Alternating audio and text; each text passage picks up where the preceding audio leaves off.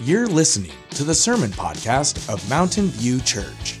Whether you're here catching up on last week's message or digging through a past series, we're so grateful you've tuned in today.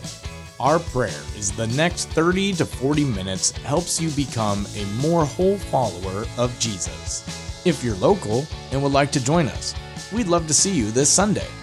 For those who can't make it in person, services are also streamed on Facebook and YouTube.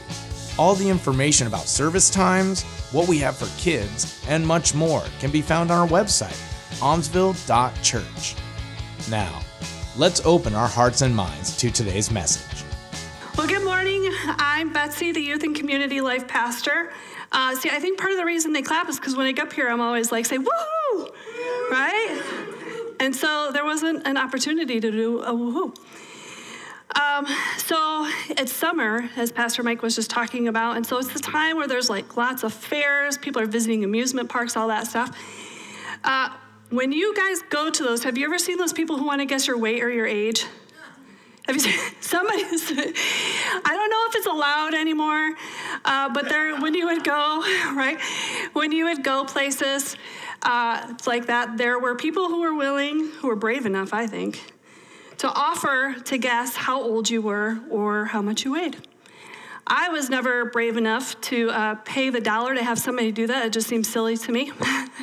Seems like a dangerous game to me. And so I just kept my $1 and spent it on a candy bar instead.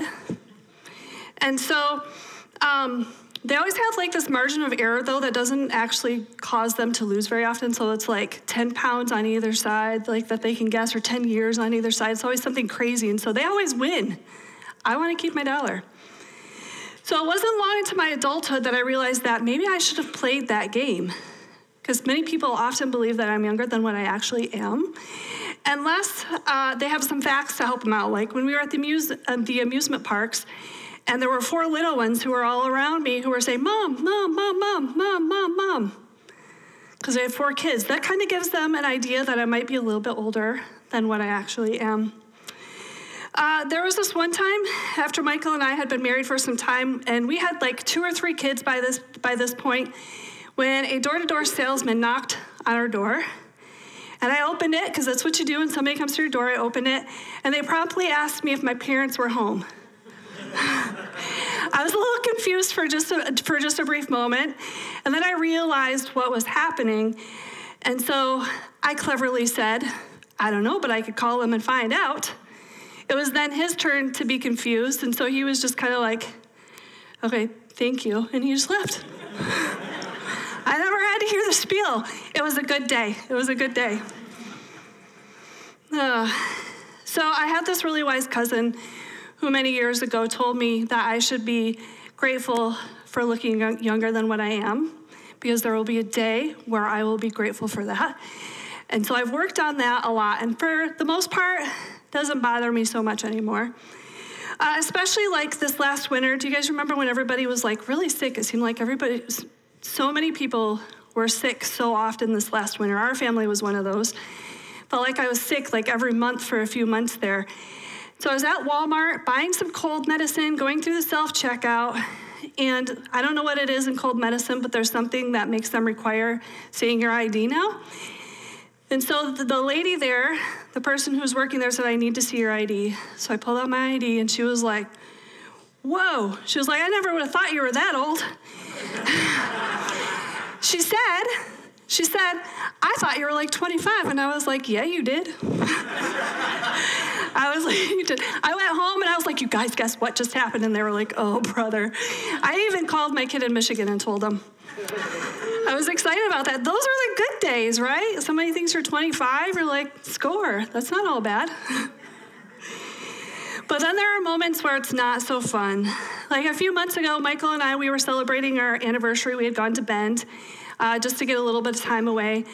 And there was this pair of shoes that I had been thinking about getting for like over a year. I had been thinking about it. I had done some studying. Yes, I said shoes. Yeah, sorry. We can talk about parachutes later. But yes, a pair of shoes. Shoes are an investment for me because some years ago I hurt one of my feet, and it took weeks for me to be able to get moving again and to be able to fit into a regular pair of shoes. And so I try to be careful about what I put on them. I'm only going to have one pair of feet to walk me through the rest of this life. And so I try to be intentional about what I put on my feet. And so I had been thinking about this for over a year. My husband knew this. And so as we were walking down cute little bend downtown, he was like, hey, that shoe store, because he's learned to recognize the good shoe stores where I want to get my shoes. He's like, let's go in there. It was my Mother's Day present. And so we go inside, and they, of course, had the shoes, so I go right over to the shoes. I pick up a couple different colors, and I'm trying to decide what to get. And so I'm asking the sales lady just a couple questions about these different shoes and like what I might expect, which one. I was trying to decide which one might be the better investment. And so she answered the questions. Something seemed a little off at that time, but I was like, whatever, I'm going to get a pair of shoes. And so I decide which ones I want to get. I'm trying them on. I'm walking around the store, trying them out. When you get a pair of shoes, you should walk around the store, try them out. If you're getting running shoes, you should run around the store. You look a little silly, but you're not the only one who does it. Try your shoes out. Make sure they're actually going to fit nice on your feet. So I was walking around the store, and I was processing out loud with her about what I was thinking. I was like, well, I'm noticing this, and I'm wondering about that. And she was kind of like, yeah. She was kind of dismissive. And again, I was too excited about the shoes that I wasn't super tuned into what was happening. So I decide to get the shoes, and we get ready to go check out. And she says something about her kids, because she found out we were there for our anniversary. And she was like, yeah, her kids. And we were like, yeah, we get it. And she was like, you guys have kids? And we said, yeah, we have kids. They're like, how many do you have? And we were like, 4. And she was like, 4 kids? Like, she never dreamed that we were old enough to have 4 kids. And then she asked how old they were. And so we started telling her how old our kids. Now, for those of you who don't know, my oldest is about to turn 24 this fall, and my baby will be 17 in December. And so we started telling her these numbers, and she was like, all of a sudden, she was very interested in having a conversation with us. And all of a sudden, she was very interested in getting us signed up for a customer service thing, like where you get the sales and all the things that are coming up. Our conversation changed. Her eye contact and her demeanor all changed as soon as she found out that we had kids who were older.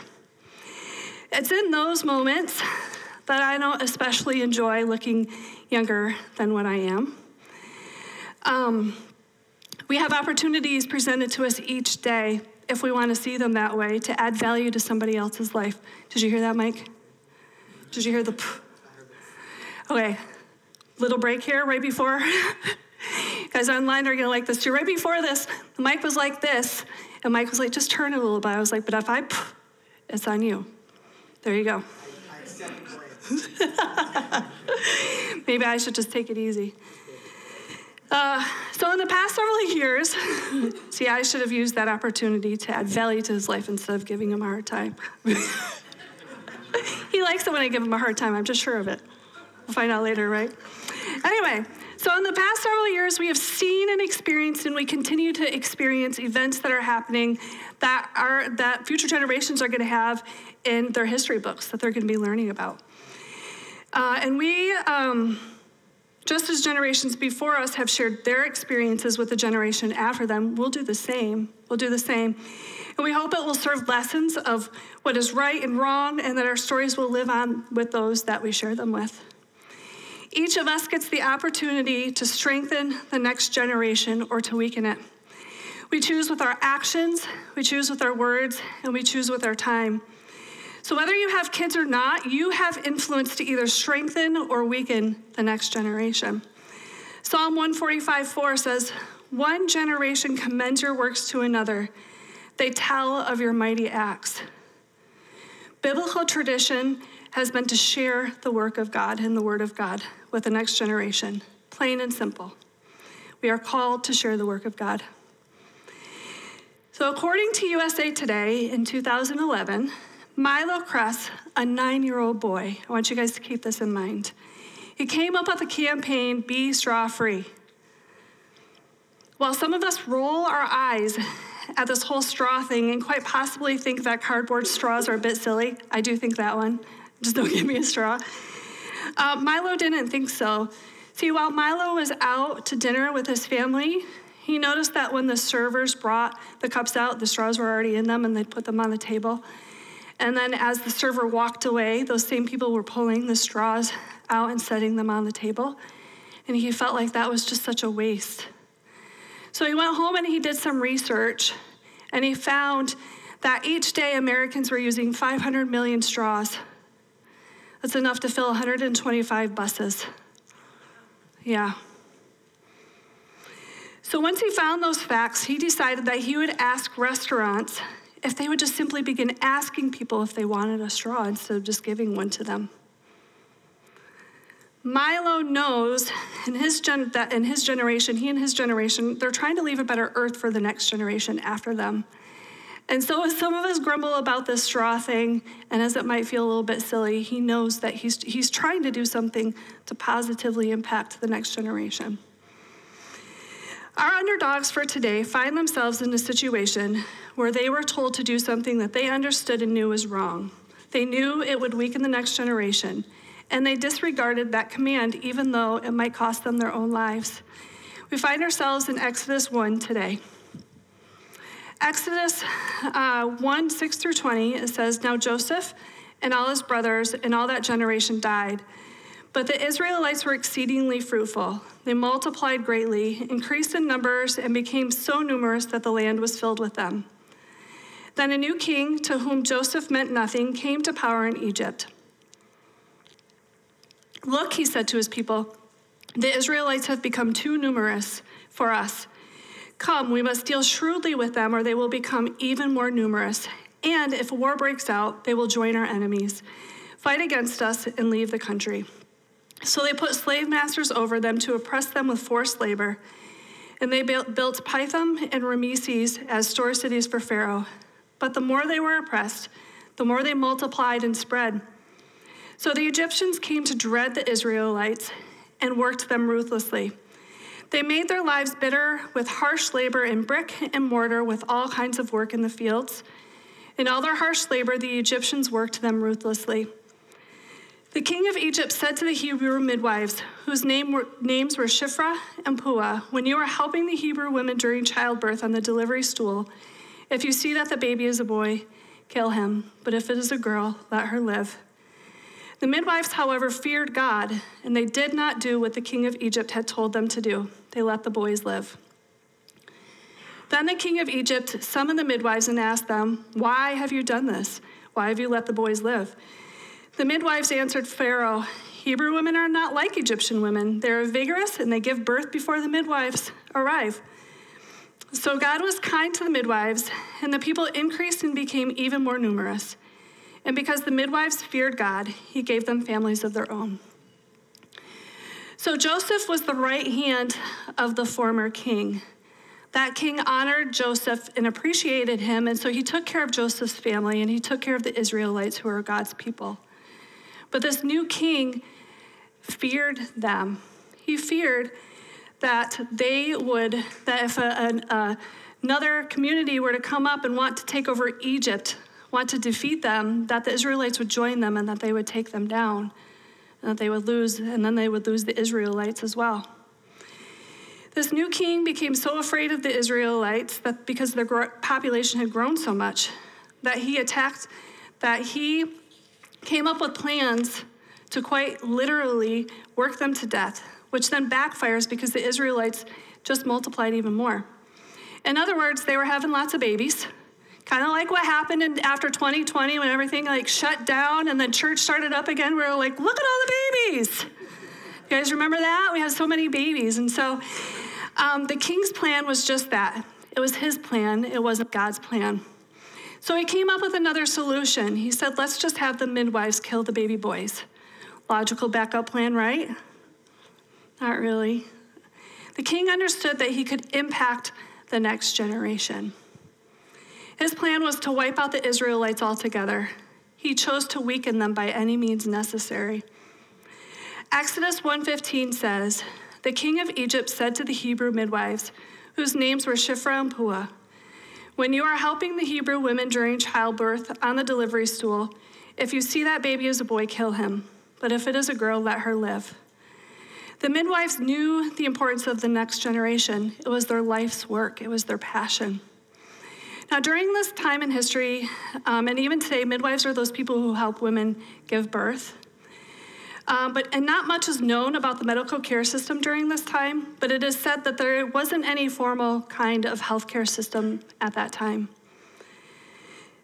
These women had trained themselves and the next generations of women in how to help other women to have babies, how to deliver babies, which included providing pain relief, encouragement, praying for the baby and for the mother during that process, delivering the afterbirth, helping with any complications from childbirth, and the aftercare of the mother and the baby. Today, we have a whole team of people who do those things. So midwives during this time, they even invented the birthing stool, which is alluded to and which is stated in Exodus 1:15. Here's a picture of it. I try to find something safe for a Sunday morning. As you can see, there's two midwives there who are helping to support and to help this woman who is in labor.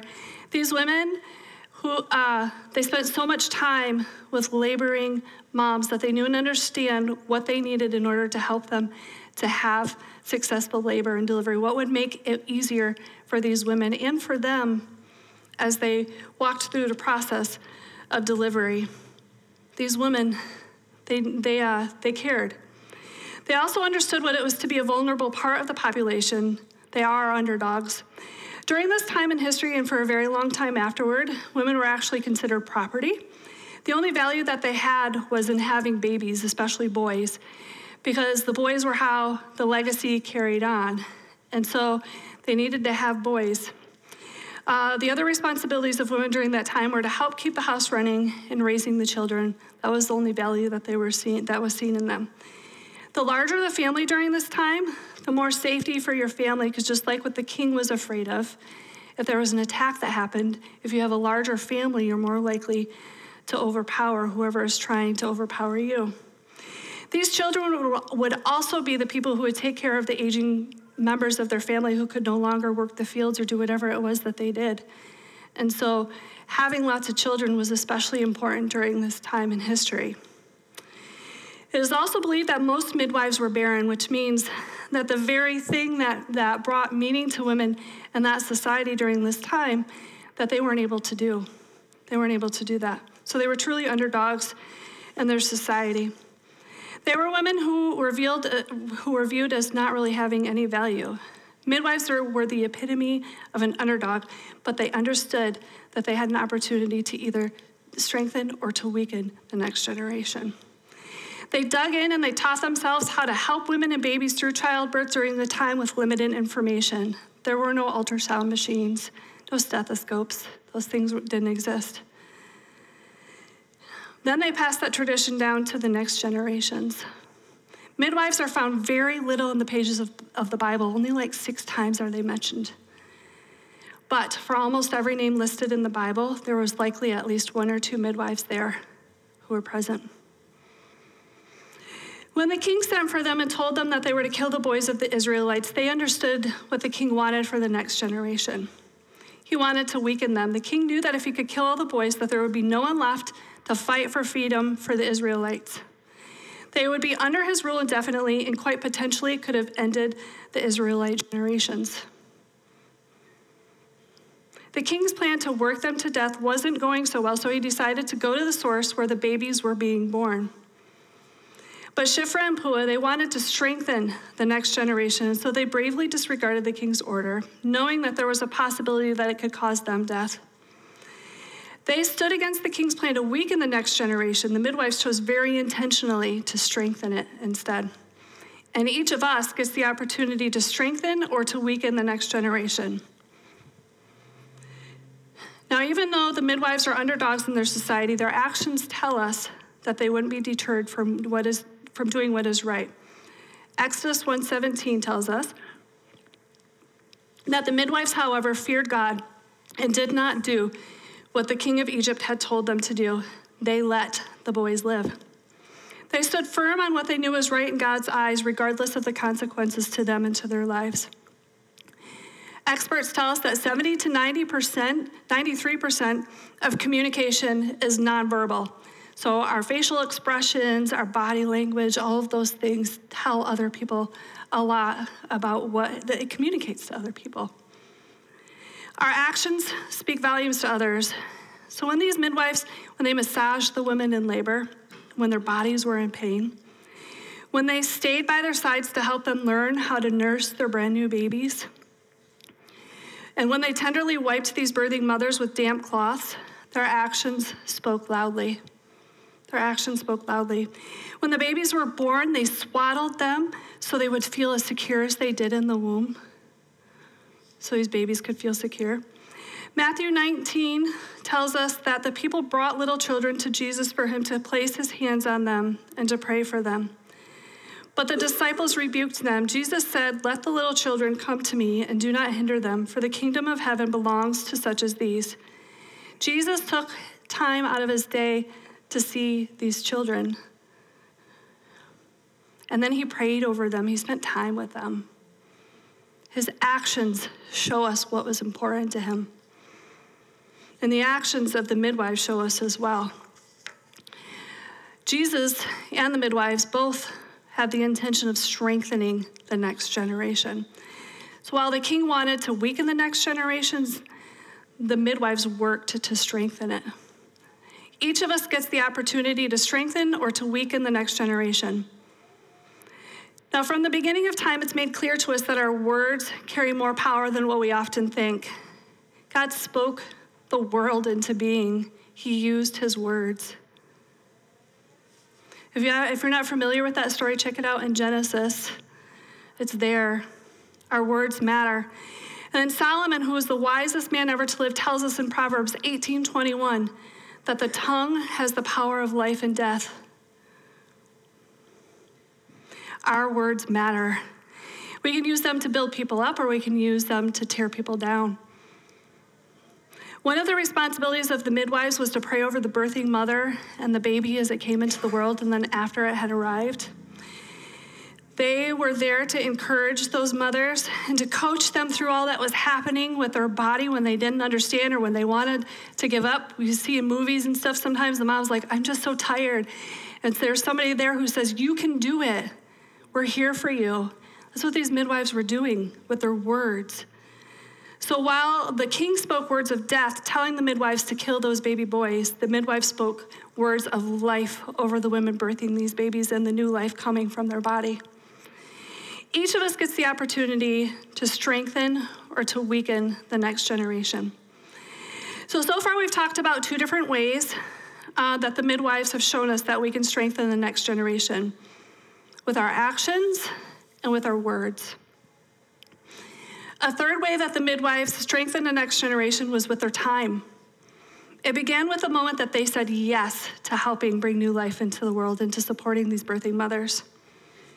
It means a lot of time learning to be able, and then being available for whenever birth were to start, whenever labor begins. And a 2nd century Roman writer, Cyrannus, made a list of all the things needed for labor.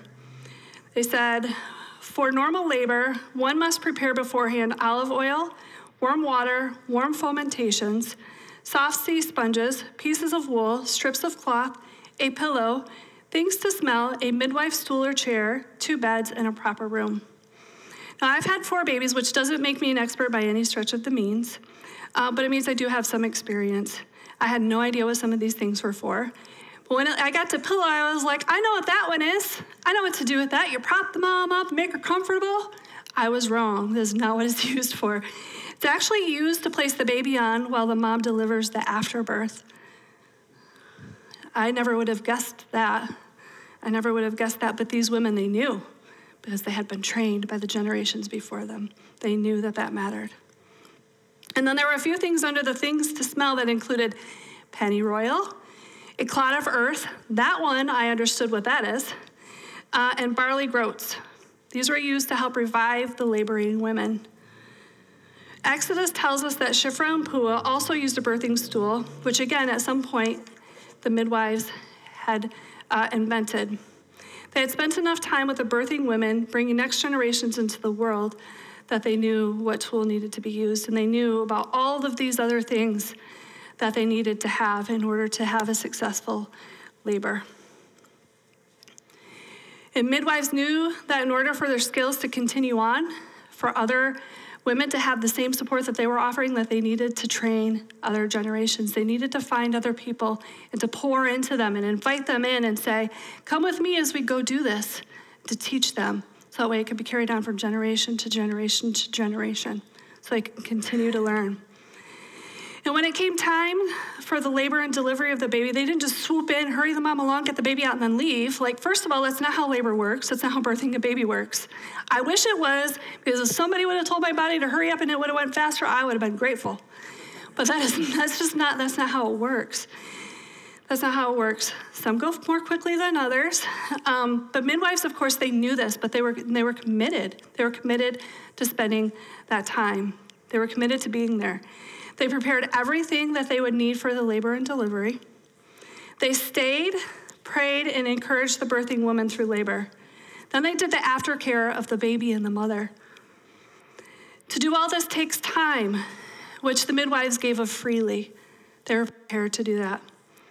So while the king took the time to come up with multiple plans to awaken the next generation, the midwives took the time to learn, teach, and implement those lessons they learned and taught to strengthen the next generation. Each of us gets the opportunity to strengthen or weaken the next generation. So how do we do that? With our actions, with our words, and with our time. But what does this look like practically? Well, today after the second service, after this service, we have some people who are staying afterwards to help to further transform this place. I see the lights on back there. And it's going to be, it's amazing. I know that for some of you, it's just decorations, but here's the thing that happens in the middle of all these decorations, is that some of these kids for the very first time will hear and experience the love of Christ. And they will accept Jesus for the first time. And then that has the power to transform and change generations after, because we know that God can do that. And they don't even have to interact with the kids. They don't even have to interact with the kids. And yet they're serving and strengthening this next generation with their time. Now, if we're honest, for most of us, there's a couple of age groups we're comfortable with and some that we're not so much. I don't think that that's a bad thing. I don't think that's a bad thing at all. I'm just going to say the one that most of us are thinking. And for those of you who are in here, I just know that I love you. It's teens. Most of you guys are afraid of teens. They're looking at each other. They're like, what? Did you guys know if people are a little bit nervous around you? But they love you, though, and I enjoy getting to spend time with them. So, but here's the thing, that while some of us might be intimidated by certain age groups, here's the thing, is that there's some of you in this room who are in a generation before me. And that means that I'm a person that you can pour into.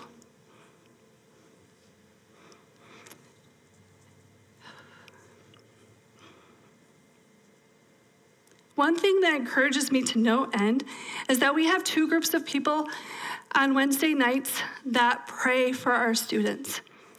And it gives me so much peace knowing that there are people battling on behalf of these students and these leaders every Wednesday night, so that we don't have to experience some of the things that the enemy might try to put in front of us.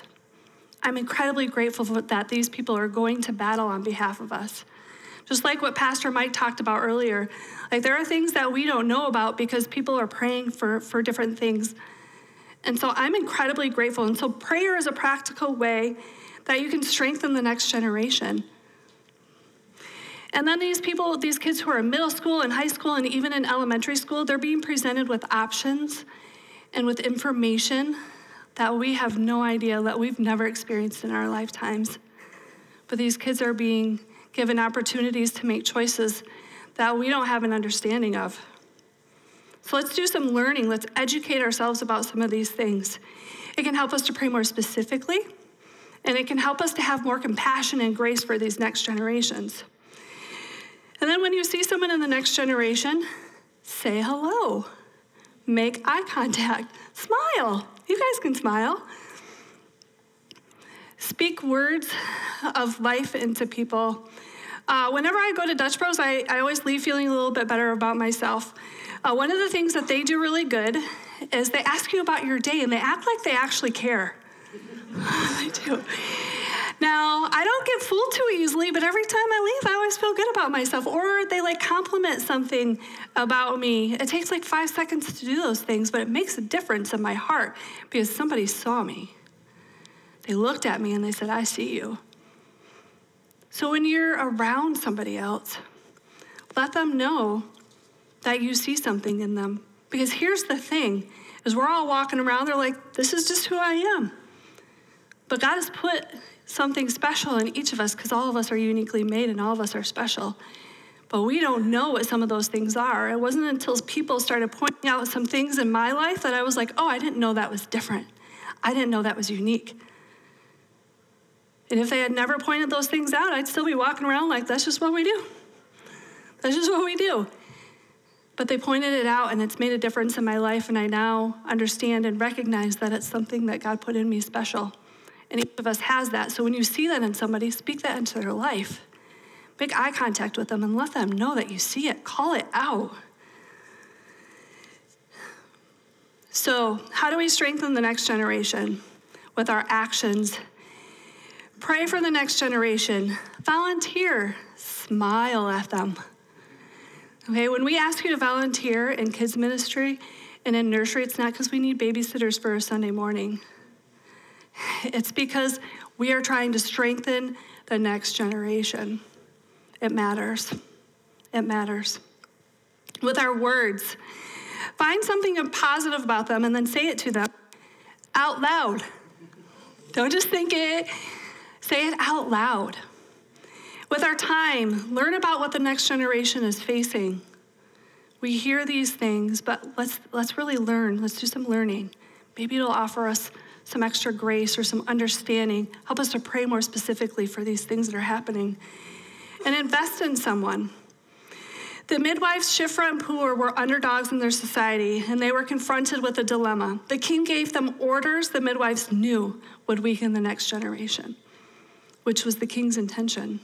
The king used his actions, words, and his time to weaken the next generation. But Shiphrah and Puah, they decided to honor God by using those same things, by using their actions, words, and time to strengthen the next generation. Psalm 102:18 says, "Let this be written for a future generation, that a people not yet created may praise the Lord." God wants each generation to rise up and to praise him. In order for that to happen, generations before them need to teach them what this looks like. How do we praise God? And why is he praiseworthy? And some of us sitting in this room think, well, that's kind of a silly thing. Except for I want you to take a minute and think about where you learned it from. Where did you learn that from?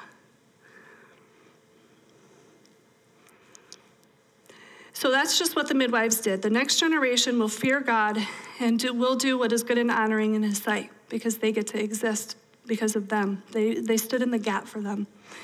Now, I want to challenge you this week to think about whether you have been weakening or strengthening the next generation, and then make any changes that you might need to, or challenge yourself. So I want you to think about, have I been weakening or strengthening the next generation? And then find something positive about a person from the next generation in front of you and tell them. Each of us gets the opportunity to strengthen or weaken the next generation. Which will you choose to do? Let's pray. God, I thank you for people whose hearts just love the next generation. I thank you that it means such a wide variety of things, Father. That as we pour into the next generation, that there's so many of them. It's such a beautiful thing as we think about, God, I just think about this water pouring from one bucket into another and another, and how it just can spread so quickly and so easily. Father, may we be a people who are doing that this generation here in this church, that we would be speaking those things, that we would be using our actions, our words, and our time to speak life into this next generation. Yeah. And that as we do that, that the next generation will not know that anything should be different and that they will continue on with that legacy, Father. May it be so in your name. Amen.